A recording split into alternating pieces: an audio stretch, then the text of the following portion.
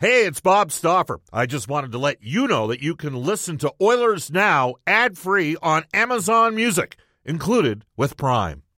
When you need mealtime inspiration, it's worth shopping Kroger, where you'll find over 30,000 mouth-watering choices that excite your inner foodie. And no matter what tasty choice you make, you'll enjoy our everyday low prices, plus extra ways to save, like digital coupons worth over $600 each week. You can also save up to $1 off per gallon at the pump with fuel points. More savings and more inspiring flavors make shopping Kroger worth it every time. Kroger, fresh for everyone. Fuel restrictions apply. We head off to the River Cree Resort and Casino Hotline. Bob Stauffer, Brendan Escott with you. And we bring aboard daily Faceoffs Frank Seravalli, one of the most plugged-in men of the business. His appearances are brought to you by Horse Racing Alberta. Live thoroughbred racing back at Century Mile Racetrack and Casino every Friday and Saturday. For more information, head to thehorses.com. Hello, Frank. How you doing? Pretty good, Bob. How are you? Good. Look, here's how we're going to do this. We're going to talk Oilers, we're going to talk Leafs, and then we're going to talk about what you did last night, because it was pretty cool. So I'm going to read you a text, because you're going to laugh, on the Ashley Fine Floors text line. It's from Andresito out of Nelson, BC, who I have a sister living in Nelson, BC, by the way. Actually, Is it her? No, I don't think she's Andresito. Do you remember Aaron? It could be her nom de plume. Is that? Yeah. Do you remember Aaron Doughty, the fighter that played for Detroit? Yes. Yeah, she married Aaron's younger brother. So okay. Yeah. Is he also tough, or? Not as actually. I don't think Aaron's the toughest one of the Downey boys. There's two older, bigger brothers than him. And so I was the cruiserweight amongst the five of them when they were there. Ooh. Like they were. That's a crew right there. You're rolling with some heavies. The two of them played lacrosse and were like 6'2" and 230 pounds. Let's just put it this way.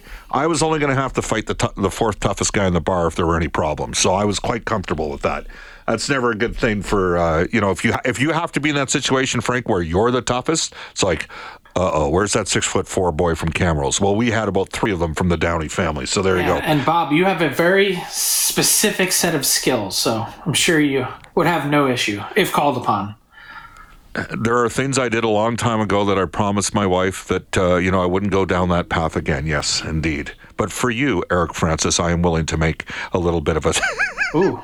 I'm just joking around. That was a line I used on Eric one time, who, by the way, is with Horse Racing Alberta as well. There you go. So we had some fun with that. You've seen that, right? People know what that's from, the specific set of skills. And, for you, I promise. Yeah, there we go. We got it. All right, here we go. The text says from Andresito out of Nelson, BC, I think more and more people are catching on that the National Hockey League is a bit rigged. Bettman has been there since 1994. No Canadian team has won under his reign. Probably the Final Four this year, Florida, Carolina, Seattle, Vegas. Wow, Bettman's dream four. At what point is this not tin-foil hat stuff? Also, Bob, have you ever seen a team win a cup playing as inconsistently as the Oilers? I haven't. The Oilers have to play more consistently. I don't think Bettman cares who wins. But I will say, Frank, last night, in the first, the Oilers were poor. They had a poor performance, not good enough across the board. All that being said, when the game was 1-1, to me, there were two obvious calls that would have probably been called in the first two games of the series. Nicholas Hague stepping up on Zach Hyman. Hyman's not on the ice today. He was obviously compromised after. Certainly looked like a knee-on-knee hit to me. And then later in the game, so that was with 6:30 left in the first, 4:30 left in the first, they talked about eliminating the cross-check from behind, right? That at the start of the year. Howden comes in and just drills Bouchard with a cross-check. Those are penalties. They don't call them. And even on the 2-1 goal, the fans lost it because Yamamoto got high stick back behind the goal. There was moments yesterday where I thought the officials didn't want to influence the game by putting Edmonton's ridiculous power play on. What did you say, by the way, about the level of officiating this year a couple weeks ago? I don't think it's ever been worse. And I know that we engage in this conversation every year. It feels like not me and you, but as a hockey world. It seems like once you hit the playoffs, it goes to the next level in terms of the complaints about the officiating. I don't know how many paths the NHL has to fix it, like what they can do, if anything. I think in some ways they need to rewrite the rule book a bit, but that's a story for another day. But what I will say is the first step in any process, whether it's a 12-step process or something else, is admitting you have a problem. I think one of the things that drives me crazy about the NHL is they can never admit fault. They've never done anything wrong. And so the idea that their officials make mistakes, it's a completely foreign thing to them from the public sphere. They don't get it. They don't see it. They don't believe it. All you hear is we have the best officials in the world. And the truth is, like, you probably do have the best hockey officials in the world, but what does that mean? It's just guys that have ascended to the highest rank. The NBA, the NFL, like, they vastly, I think, exceed the norms, at least in terms of what the NHL has shown in transparency, in having a conversation, a real conversation about, hey, we got something wrong. And it's okay to admit that we got something wrong. The funny thing is about all this, Bob, and you know this, they do all of this with their officials behind the scenes anyway. Yes. These guys are graded after every game. They're shown what they did right, what they missed. They have a conversation about it. There's a series supervisor. So why not just engage with the public and admit when you've made a mistake? It's okay. We all do it. Yeah, and again, I don't want to take away from the fact that Edmonton did not play well. But part of Edmonton, right? But part of Edmonton's modus operandi is they can intimidate through the power play. And you can also have the power play bail you out on a night when you're no good. Right, and so we're sitting there in the first period in a tie game. Two pretty obvious. We heard people saying, well, the Yamamoto one was worse than the other two. None of those get called, and it was the way they waved them off too. And I was just like, oh, I can see what's going on here. And Cam Charron put that tweet out on the declining amount of power plays as the series goes on for teams with good power plays, and he did a study over the 8 previous seasons. And that work has been really good. We've talked to Cam on my show on Daily Faceoff about that. It's amazing when you look at the graph, isn't it, of how few penalties are called in Game 7? Yeah. It's unbelievable. And so you talk about consistency, but for historically, the number of penalties in games 1, 2, 3, and 4 has been pretty steady. Yes. And then it drops precipitously. And who does that favor?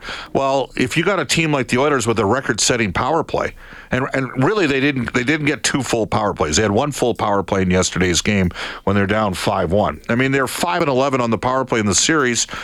And 2 of them have been in garbage times in games when they're, anyways, the bottom line is... Here's what I want to push back to you against, and it's a real small thing. If you were to look at the first 2 games of the series... Yes. Was Vegas not the most or one of the most disciplined teams in the regular season? They were, and they were shorthanded 9 times. And did the Oilers have more power play opportunities than typical in the first 2 games? Yeah, well, Vegas also tried to run the Oilers show in the final period of this game, too. They ran around. I'm not saying you're wrong or that the penalties weren't penalties last night. All I'm saying is sometimes those things even out. Totally even out. A series. Totally. But it did play a factor last night, and I don't want to take the heat off Edmonton because everybody knows the Oilers got to play a lot better. So Edmonton's down 2-1. They got Game 4 at home. Who's in a worse position, the Oilers or the Maple Leafs down 3 Cobb in Florida? Did you say the Oilers? Who's in a worse position, the Oilers or the Maple Leafs, who are down 3-0 with Game 4 in Florida? Is this even a question? All right. Are you... So in Toronto, come on, you got to bring the heat a little better than that. All right, in Toronto, the Leafs have been an absolute disaster. I had to make sure I heard it right because I'm like, the Leafs guys haven't even shown up yet in the series. It's great. They're done. I wouldn't be surprised to see them roll over. Really? I mean, I understand. I saw the comments from Mitch Marner today. We don't care what you guys think. We're just talking about the belief in our room. I have talked about this before the series started, saying that the biggest concern I had for the Leafs was their ability to park winning 1 round. Yeah. the emotional high and celebration that came with that, you have accomplished nothing. Yet your team, your manager, your city, everyone around you, and look, passion's good, celebrate. I'm not going to knock Major League Baseball players who have a champagne party every time they win a round in the playoffs. Yeah. I'm not saying there's anything wrong with it. But when that has been built up all season long, win one round, this team's got to win a round, got to get over the hump, and then you do it, there's bound to be a sort of letdown that comes from that. And then when you add in the fact that part of the reason why this whole push to win one round existed was because everyone knew the Boston Bruins would likely be waiting on the other end of it, a team that set an NHL record for wins and points. It was like, yeah, winning one round would be nice because we have to play the Bruins. And someone did you the absolute favor of all favors as the 8 seed and knocked off this historically great regular season team in round 1 when they were trailing in the final minute of game 7. And you come out and you spit the bit like they've done in the first 3 games of this series. It's also unforgivable how much they've been outworked. Yeah. You know, I can understand, you know, sometimes you get goalied or lack of whatever happens. Things happen in games. It's random. But for the Florida Panthers to outwork you with your season on the line on Sunday is unforgivable. Yeah, it's interesting. Their core 4 have not scored in the series. In the Leafs' 5 previous games, they've scored 10 goals. Going into last night, Draisaitl had scored 10 in his 5 previous games. And even last night, I had a couple. Oh, look at there's Draisaitl. He's undisciplined. Like guys are tweeting, and I'm like, you don't get it. He's got some you know what in him when things don't go well, and he's not taking fire that none of the Maple Leafs guys have. Oh, oh yeah, you think you're gonna cheap shot me? You're not doing that to me. I'm going to give you a cross check, or I'm going to stick you or slash you. I'm going to chop you across the wrist. And meanwhile, we're watching Toronto. Holy man! I mean, it's. You know what's funny is the one guy everyone's saying, and I've seen this on social media. I've been asked about it on radio. Everyone's saying, "Oh, the changes for the Leafs this summer probably just fire the coach and trade William Nylander." That guy, he's been their best guy. He's the only one who has any fire. He's their best guy. Like I'm watching. And he's the best value relative to cap. That's crazy. All right. Explain to our listeners where you were last night, Frank. So I was sequestered in a room in Secaucus, New Jersey, which I would say is not the most scenic place I've ever been, as at the NHL Network studios. In a very small room where the NHL draft lottery itself, the actual ping pong balls portion of it, was held. So I walked in, they took my phone, and I was sequestered for about 2 hours, couldn't leave, couldn't communicate with the outside world, and got to, in exchange, watch and witness firsthand the actual lottery process itself. It was fascinating. It was way more intense than I ever would have realized. Why? I really enjoyed. What made it intense? It's intense because, well, first off, there's all these, it's a very surgical precision protocol. Like everything happens in a set order. There's a certain time for everything. It's all sort of very... think of it like the coronation. If you watched any of that over the weekend with King Charles, everything happens at an exact moment in time, so to speak, sort of like that. Yeah. And which is, I think, befitting of the next Prince of Hockey in Connor Bedard. And the intensity comes in once the first 3 balls come out of the chute. So when you look at the way that it unfolded on Monday night, the first balls out of the chute were 5, 13, and 4. And so in front of me, I'm sitting there with a sheet that has 1,001 different combinations that are all assigned to a different team based on the odds. Yeah. And so as it's happening, the balls are pulled at exact 20-second intervals. And I'm sitting there on my, right in front of me on the sheet trying to, figure out what the permutations are. Like, who is actually in the mix on this last ball? What are the possibilities for Connor Bedard to go to? And when you think of the balls floating in the air at that exact moment in time, if you've ever thought about, any sort of lottery, whether it's here in the U.S., the Mega Millions, as it gets to $1 billion, which in parentheses, our lotteries are way better than yours, with the exception of your 50-50 there at Oiler games. Which destroys everybody.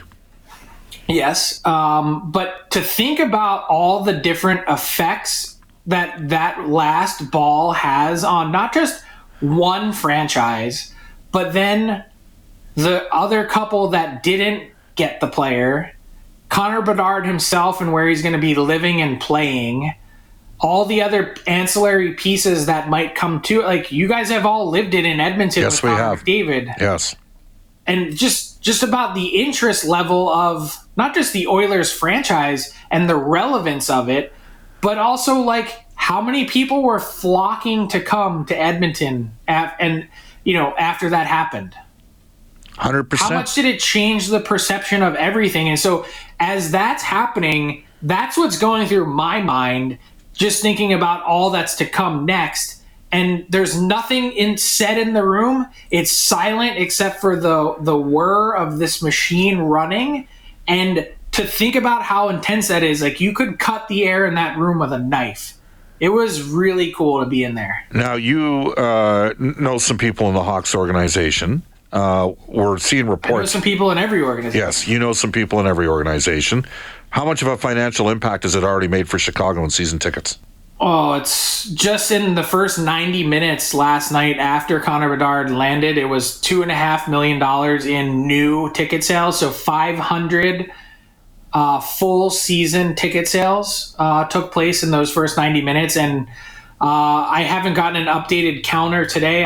My guess is it's somewhere around at least $10 million already. Yeah. Well, I mean, I think he's Marcel Dion. That's who I think he is. Quick hitter for you, bit of a curveball. The New York Rangers fired Gerard Gallant. We talked last week about do the Calgary Flames go with a younger voice, a guy like Mitch Love or Ryan Huska. I know that Kirk Muller was the associate with Darryl Sutter. There was on back-to-back days, two different guys out of the New York Post wrote about Chris Knobloch, who's a guy I've known for 25 years now. He's 44 years of age. He'd be an atypical Rangers hire. Should we read anything to that the New York Post, Larry Brooks, and another writer back-to-back days put stories out on Knobloch? Yeah, well, first off, Larry Brooks is really good at his job and is well connected with the Rangers, so yes. It's going to be really interesting because I think there's zero doubt in my mind that Chris Knobloch is well qualified. And it's not just the experience that he's had in Hartford these last number of years as head coach of their AHL team. It's also the really short little experience he got when David Quinn, I think, had COVID. Yep. They won in a blowout. He has experience as an assistant coach with the Flyers. He's won championships in 2 different major junior leagues. He has checked just about every box on the resume that you possibly could. And you heard me talk about it last week with Mitch Love. I've been advocating for guys to get their shot because, not to take anything away from the retreads or the guys that have been out there, the Bruce Boudreau's and the Peter Laviolettes and whoever might be there, those you could always get those guys. But how do you get the next John Cooper, the next Jay Woodcroft, the next Jared Bednar? You have to develop from within. You have to give them an opportunity. Someone has to give them their first chance at some point, or else you never know. Now, all that said, I'm not actually convinced that the Rangers, in their spot with a team that's gone to the conference final and has championship aspirations and expectations, turns the reins over to a coach that doesn't have experience. Yeah, to me, it's going to be really interesting because they talked about a lack of structure and process in their game. Well, that's something Knobloch could bring. I mean, he breeds offensive confidence in his players. Does he collaborate? That's the big thing that they're trying to fix. Yes. Is that Gerard Gallant is stubborn. He gets results, but he doesn't want to hear from anyone as he's doing it.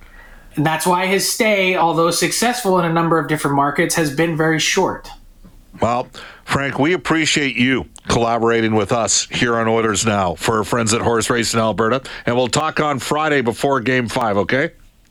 Looking forward to it. There you go. That is Frank Seravalli for the Horses and Horse Racing Alberta Live Thoroughbred Racing back at Century Mile Racetrack and Casino Friday and Saturday. For more information, head to thehorses.com. Bob Stauffer and Brendan Escott with you. This is Oilers Now.